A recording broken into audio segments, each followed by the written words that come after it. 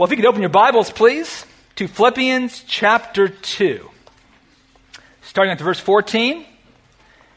And the title of today's message is Go and Don't Grumble. Go and Don't Grumble, from Philippians chapter 2, verses 14 through 16. Well, if you were with us for this past few weeks, we've been going through a sermon series on our vision statement as a church. That is, in Christ, we connect, grow, and go.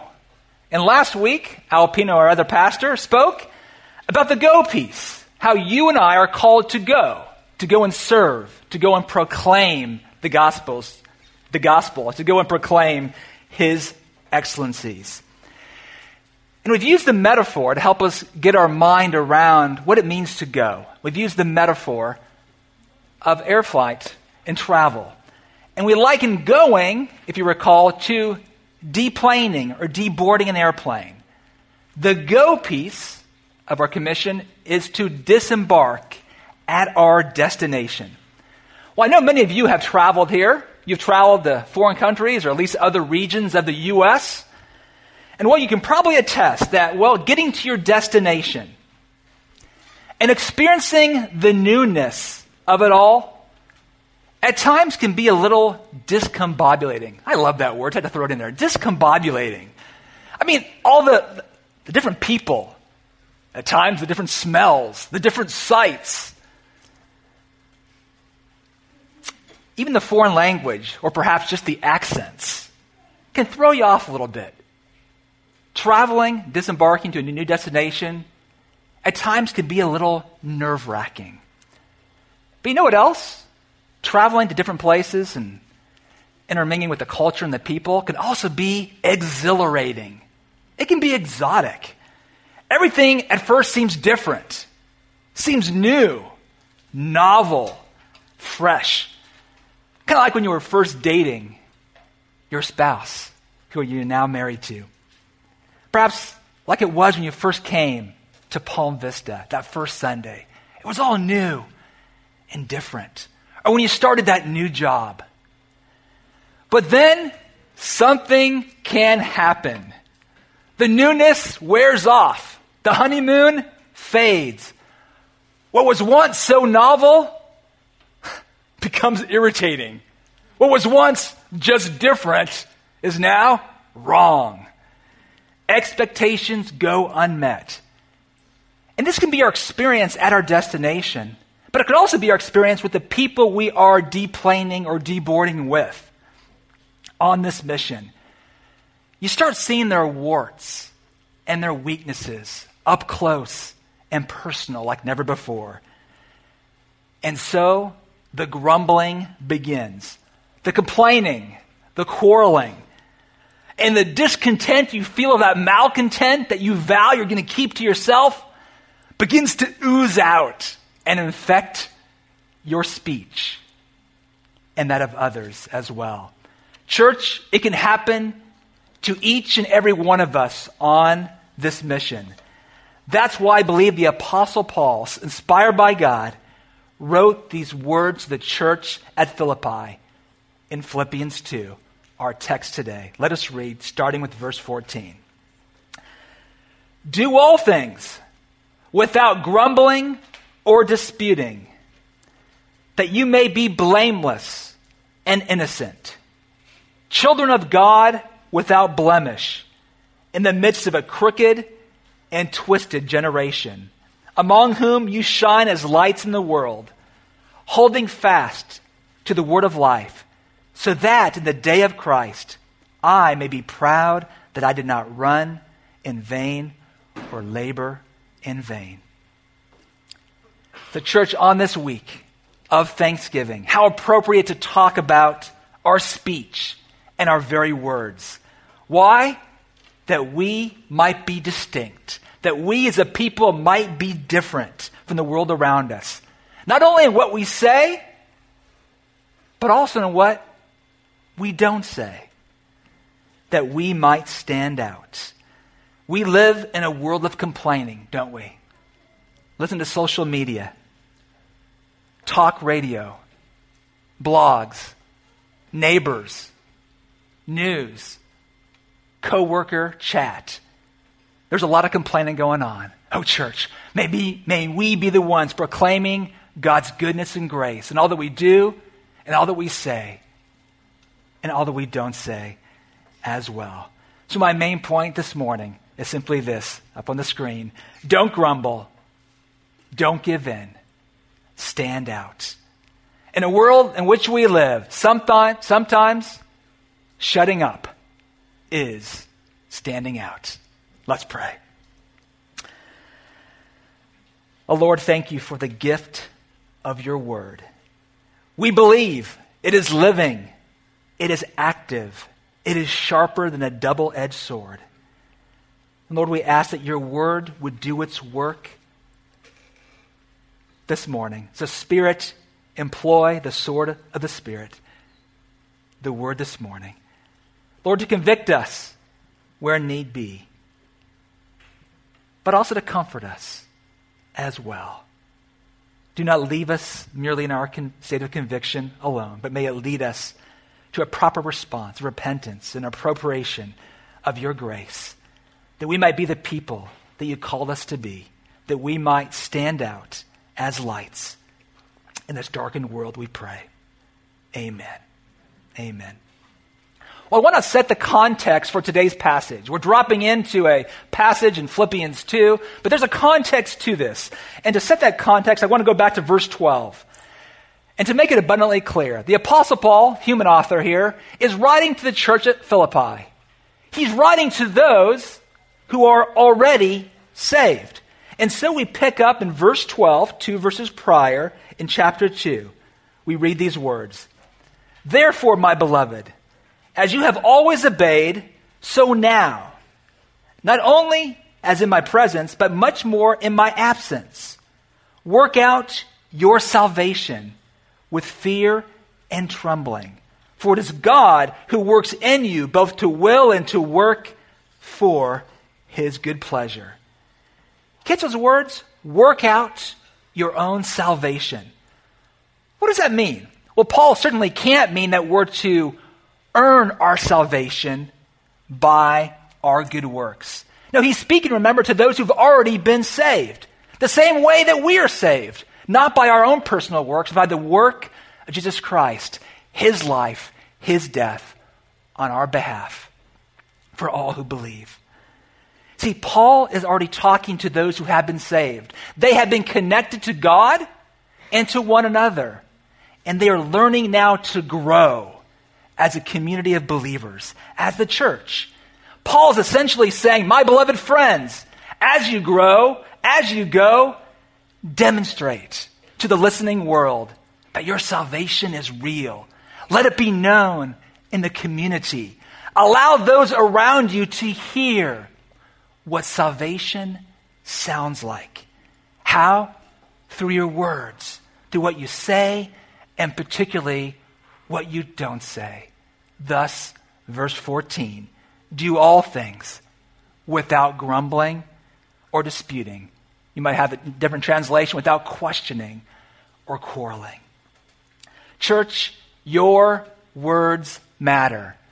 My words matter. Chatter matters. What you say in private and what you say to one another. Part of working out our salvation as individuals and as a people of God, it involves not only doing good works, but also involves good and proper speech, learning to refrain from grumbling and disputing. It's a mark of a true Christian. It's a mark of the true Christian community. And today we're going to look at 3 verses, just one sentence, and one loaded imperative or command. We've already read it. What is it? Point 1, found in verse 14. Don't grumble. Do all things without grumbling or disputing. I mean, just pause and think about it. That one statement, it's stunningly simple and direct. But what's even more stunning, is the Apostle Paul is talking to Christians. It's sad, but it's true. Grumbling is so common. It's like sneezing at times. Just do it. What do you think about it? It can become a normal, a very regular part of our lives that it needs to be said. Don't grumble. Don't give in. Well, what is grumbling anyway? Well, to quote one commentator, this word translated grumbling in this context refers to this, quote, whispering complaints, talking in secret against someone, and making negative comments about others behind their backs. Ouch. What is disputing? In this context, it means quarreling and debating in ways that are divisive and meant to raise doubts.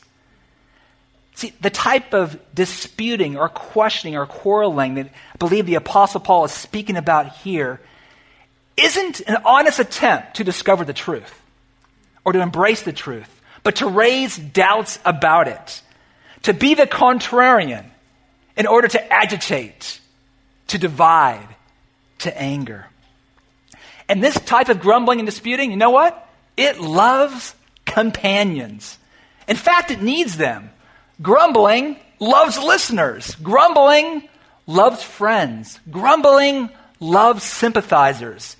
And grumbling will seek them out and find them. But here's the question. Will it be found in the church? Will it be found in this church? That's the issue that Paul is raising in this text. As humans, we have mastered grumbling and disputing, have we not? As Christians, we've even attempted to sanctify grumbling and disputing, to make them acceptable. We call disputing or quarreling in the church sometimes, just keeping it real, being authentic, passion. We can call grumbling just sharing. We can even call grumbling a prayer request.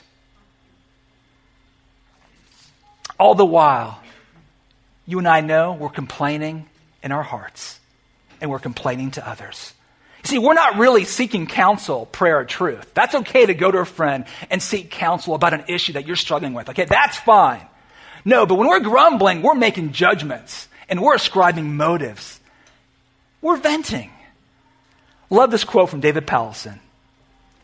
Quote, grumbling doesn't want to hear the truth because grumbling doesn't want to be comforted. Grumbling wants what it wants. Let me read that again. Grumbling doesn't want to hear the truth because grumbling doesn't want to be comforted. Grumbling wants what it wants. And we may call it whatever we want, but God calls it sin. Whether we're whispering, shouting, or disputing our complaints. And you've noticed, verse 14, there's no loopholes here, are there? No excuses. Do all things without grumbling or disputing. To disobey this command is sin, and it is serious. You see, Paul in this text is making a subtle or not so subtle point. He's actually marshaling, I believe, the example of the Israelites in the Old Testament who grumbled against Moses in the desert. He does that by using the very verbiage, grumbling and disputing, as well as the phrase in verse 15. You see that? Crooked and twisted generation. I believe those were very purposeful. These are the phrases and words that are used to describe the generation of grumbling and complaining Israelites in the Old Testament. The very generation that was delivered from the bondage and slavery of Egypt and brought miraculously, victoriously through the waters of the Red Sea. I think you know their story. And their example, it's sobering. And sadly, too often relatable as well. You see, if you know the story, no sooner had the Israelites got off the plane, no sooner had they arrived at Sinai International Airport from Egypt, when they start complaining. They've barely unpacked their bags, and we find them complaining about the diet and about the menu in this new land that God had brought them to. But they thought their complaint was against Moses and their leaders. Oh, but Moses quickly corrects them. He said, your complaint, friends, is with God. It's with God. So we read in Exodus 16, verse 8, which I believe we have for you, the following.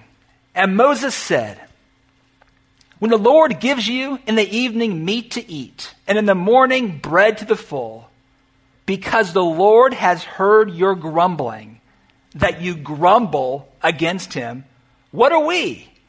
Your grumbling is not against us, but against the Lord. Church, our grumbling is ultimately directed against God himself. There will always be presenting problems and people who we think justify our grumbling and complaining. But if God is our sovereign shepherd, if he is the one who has brought us to this place, united us with these people, and brought us into this culture, make no mistake about it, your complaint is ultimately against the God Almighty. But let's peel it back a little further. To say our grumbling is against God actually reveals something even deeper. It reveals a heart of unbelief. In the case of the Israelites, they doubted God's provision. They doubted God's character. They even doubted God's presence. I want to give you a few scriptures to see it for yourself. I believe Paul wrote this here in Philippians as well. He says elsewhere in Scripture, I believe it's 1 Corinthians 10, that the Israelites are to be an example to us, a warning to us. So let's learn from them. Psalm 78, verse 19 and 20, speaking of the Israelites in the wilderness, we read, they spoke against God, saying, can God spread a table in the wilderness? He struck the rock so the water gushed out and streams overflowed. Can he also give bread or provide meat for his people? Notice those words. They spoke against God. And their questions were really voice complaints. Doubts about God's ability to provide and care for his people. Church, beware. Questioning God usually leads to believing lies about God and making flat-out accusations against God. Doubting his very character, not only his ability, but his very character, his willingness and desire to help. Doubting his very goodness. A couple more scriptures here. Exodus 16, verse 3. We read, oh, this is amazing. And the people of Israel said to them, oh, would that we had died by the hand of the Lord in the land of Egypt, when we sat by the meat pots and ate bread to the full.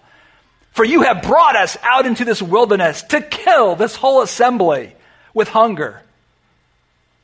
Whoa. We got to pause there. Did you catch that? Meat pots and bread to the full. Church, the Israelites were slaves in Egypt. What I find most amazing about their complaints is this. You would have thought by listening to them in Exodus 16, when they were back in Egypt, they were living in Club Med Egypt. 5-star dining, right? Eating filet mignons every night. $10 cocktails on the hour. That's what you would think reading this text. See, grumbling loves revisionist history. Grumblers are experts in rewriting history and recasting themselves as mere victims. But it gets worse, as we read in this text. The people of God actually accuse God of the intent to murder. Not only is God not providing for them as they saw fit, they are convinced that God delivered them out of Egypt. Why? For the purpose of killing them. See, friends, grumbling is not just unbelief. It's slander against God Almighty. And lastly and thirdly, this leads to doubting God's very presence.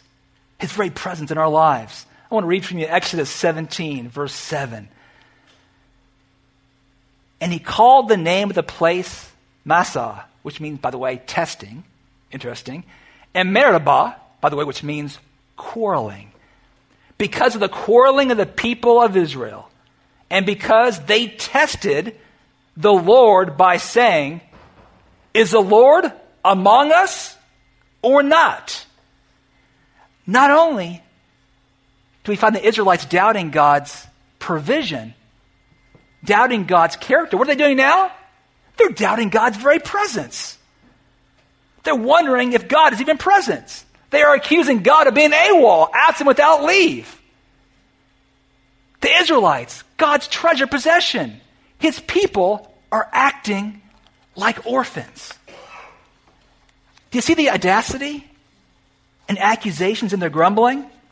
At its heart, grumbling is arrogant unbelief. Grumbling is unbelief with an attitude. Unbelief with an attitude. And when we grumble and dispute, we're testing God. As we just read, to quote one commentator, Alec Motyer, testing God involves putting him on probation, withholding trust pending evidence. For the Israelites, it meant doubting whether he who had proved sufficient in the past was still sufficient now that things had taken a different turn. Has life taken a different turn for you? A different turn, maybe in your relationships. Maybe it's certain expectations that you had of yourself or you had of others.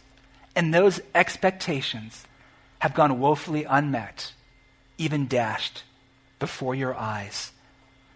Are you looking to lay blame? Is God on probation in your mind this morning? Does God have something that he still needs to prove to you? More than he's already proved in killing his son on the cross for you, for your sin and rebellion, for delivering you from slavery and making you his child, giving you the freedom and inheritance of his own son. See, if you believe God still has something to prove to you this morning, something that he owes you, you are testing God. Testing, quarreling, grumbling. It's the way of the world. But it's not the way of true believers of the church. We know better. And it's our absence of grumbling and disputing. It's our gratitude that shows the world that we do know better. Don't grumble.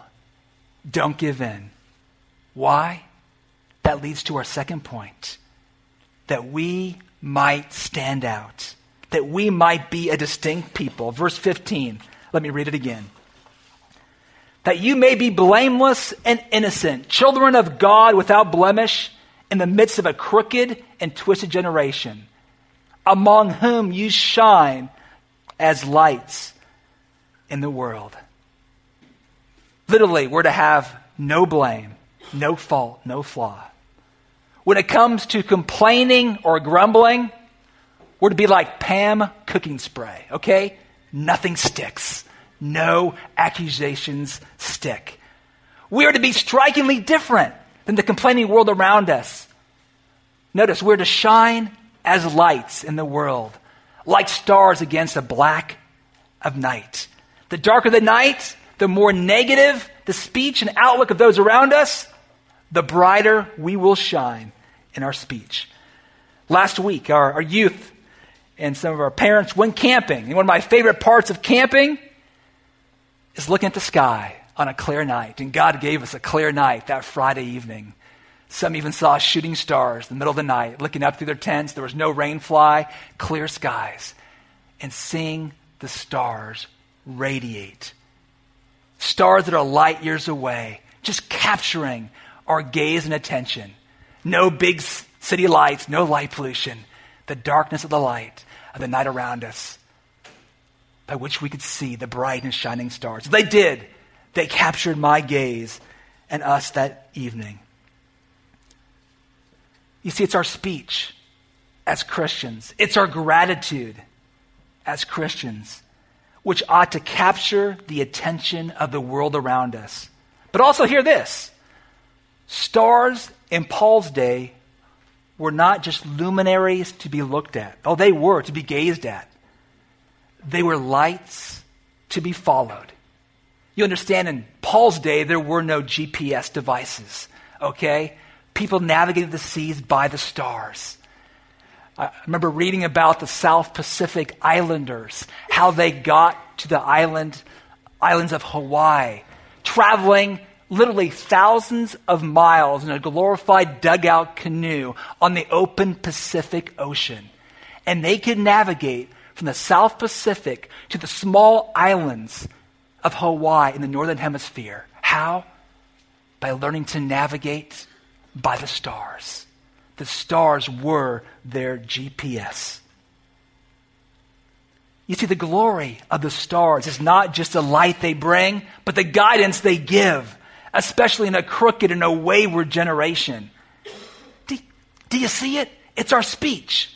It's how we relate to one another and the world, especially when we're in the heat of the moment, when we're encountering a trial, in the midst of suffering and setbacks. It's how we relate. It's how we speak at those times. It serves as a compass to a lost generation. It's our speech which points to the North Star, who is Jesus, in a world that has largely abandoned any notion of absolute truth. You know, whenever I watch a big event, particularly the Super Bowl, I don't know why. It sounds silly, the Super Bowl, but I'm always interested in listening to the post-game interviews. But what I'm most interested in is this: listening to the interviews of the coach and the stars of the losing locker room. Now, we all hear the interviews of those who are victorious. Is it not relatively easy to praise God in victory? What I often want to hear is what the losers, those in the losing locker room, have to say. And so often I've put myself there. I've imagined, Lord, what would I do if I was in the Super Bowl and I lost? What would I say? What would I say? Would I complain? Would I grumble? Would I complain about the officiating in the game? Or at that moment, in the silence of a sober, quiet locker room, would I thank God for the opportunity to compete? Would I acknowledge, yes, my disappointment in not winning the game, but would I have that confident smile on my face as I say, I thank God there's something more important in life than football or the Super Bowl? It's Jesus and bringing him glory. Would I say it? Church, we have such an opportunity because God often puts us in that losing locker room, so to speak. And every setback, every conflict, every hardship, we can testify to our faith in Christ. And the world, that's a pretty large microphone. You know what? The world's listening to us. They may not be listening to this sermon online, okay? I get that. But you know what? They're listening to you. And they're listening to our lives and what we say. But they're especially listening when suffering hits. When relational conflicts arise. When scandals erupt. When tragedy occurs. When terrorists strike, or hot-button issues like same-sex marriage arise. Oh, they're listening. What comes out of our mouth? And onto Facebook. Is it grumbling? Is it quarreling? Or is it a quiet confidence in God, in his word, and his ways? See, the church at Philippi, to which Paul was writing, was a small congregation. They were small, a small community of believers. But there was a hope. There was an expectation on the part of the Apostle Paul It was that this little church in Philippi, that their heavenly light would shine far beyond their city and illuminate the way home for a crooked and perverse generation. I find that encouraging. We here at Palm Vista can be that heavenly light that shines in South Florida and beyond. You see, being a witness of Christ does not always mean physically going. Being a witness of Christ sometimes means simply not grumbling right where you're at, where God in His sovereignty has placed you. In this church, amidst this people, in the culture in which we live, in the marketplace where we work, or in the home, whether you're an activist or an invalid, whether you're free or even imprisoned. How can that be? That leads to our final point. It's the how. How do we live in this world without complaining or grumbling or disputing? How can we be those lights which God's intended for us to be, not only individually, but as a church? It's simply found in verse 16, as we hold on to the gospel and don't let go. Verse 16, let me read it again. Holding fast to the word of life, so that in the day of Christ, I, it's Paul speaking, may be proud that I did not run in vain or labor in vain. See that phrase, the word, or in this text, the word of life? It's often a synonym for Paul, for the gospel. He's talking about holding on to the gospel, the good news of Jesus, together in community. Not letting the good news of Jesus out of our sight. Not forgetting what God has promised to do in Christ, what He's done in Christ, in His life, in His death, and in His promise for us of eternal life. See, this is exactly what Paul was doing when he wrote this letter to the church of Philippi. He was holding fast and firmly to Jesus. Paul's desire was that their salvation would be worked out in speech. Why? So Paul knew that his labor was not in vain, that the gospel would be shown to be the power of God to save and also to sanctify even our very tongues. Why was that so important to Paul? Because he was in prison. Paul had given his life. He had pinned all his hopes on the gospel. He had given up everything to live for Christ. And he knew well the crooked and perverse generation in which he references. He knew their names. He saw their faces every day as he lay in prison, under house arrest. And yet, Paul did not complain. He did not test the Lord. He did not quarrel. You see, when Paul says, do all things without grumbling or disputing, he of all people seemed to have a pretty good reason and right to complain. He was the apostle called by God. He was a man on fire with the gospel. He was a man of global hopes and dreams, godly ambitions. Oh, to go to Spain and preach the gospel where no man has gone. See, this just wasn't just theoretical for him. He had plans. You understand, the apostle Paul, he had his financial support lined up. He'd even written a book that spoke of the message he was to bring to these people and a method by which he would do it. It's called the Book of Romans. And now, the Apostle Paul lay in prison. Many of his supporters and donors, they've long abandoned him.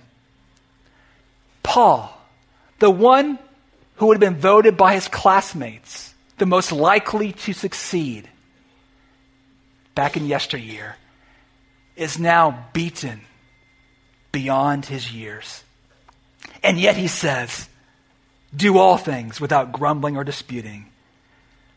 If you've read the book of Philippians, it is an amazingly encouraging book. It's an expose, if you will, on joy and thanksgiving, written by a man in prison whose life had taken a different turn. The only reason Paul could put off grumbling is because he had learned to put on something far superior. is called thanksgiving. And it had taken up residence in his heart. Paul knew to whom he owed his life and his thanks. Oh, his thanksgiving was personal.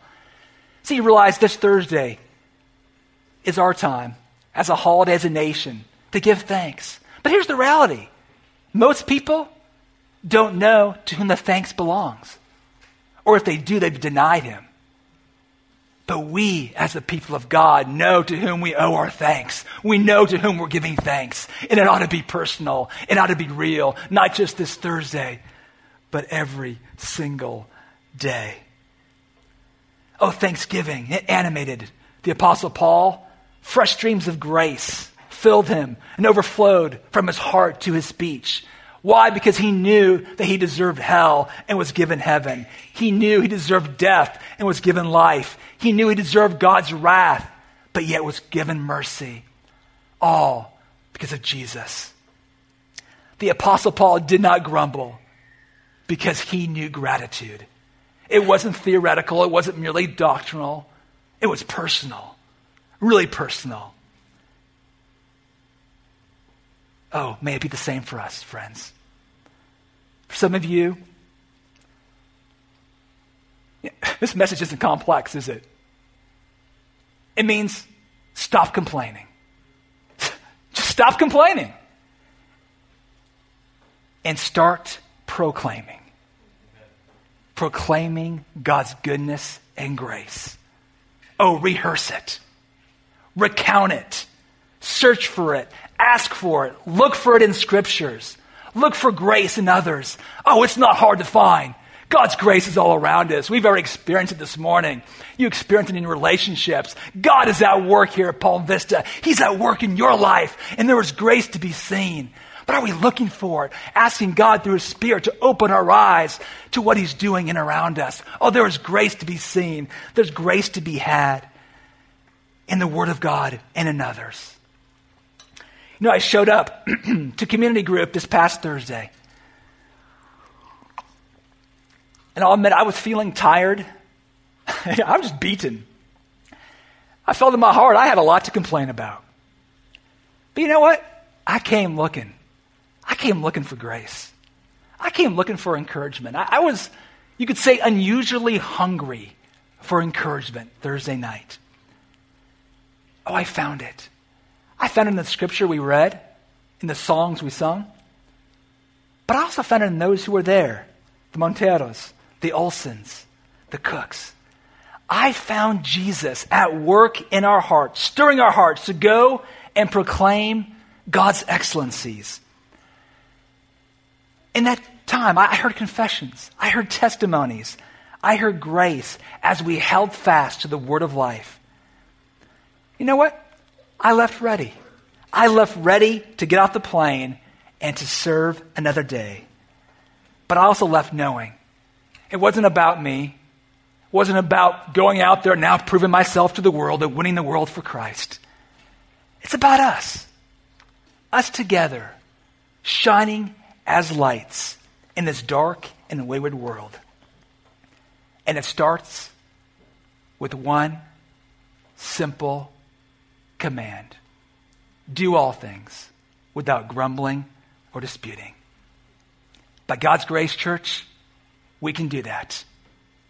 Don't grumble. Don't give in. Stand out. It's how we go. It's how we roll as Christians. Let's pray. If the band can come on up, that's cool. And we'll sing Jesus, thank you as a concluding song, an appropriate one at that. Let's pray.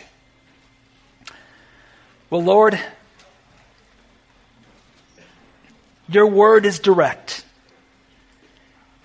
Your word does not flatter. So, Lord, we trust that your word, even now, is having its accomplished effect, its purpose effect in our lives. But, Lord, would you take that grumbling that resides within and will you turn it to praise?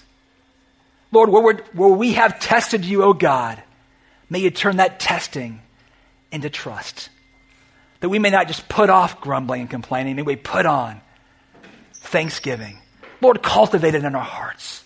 We want to see your work. We want to see your grace afresh this morning. We need to say it. This is about our survival. This is about our witness as the people of God. So even now, Lord, as we sing, fill our hearts and fill our mouths with thanksgiving, we pray. Amen.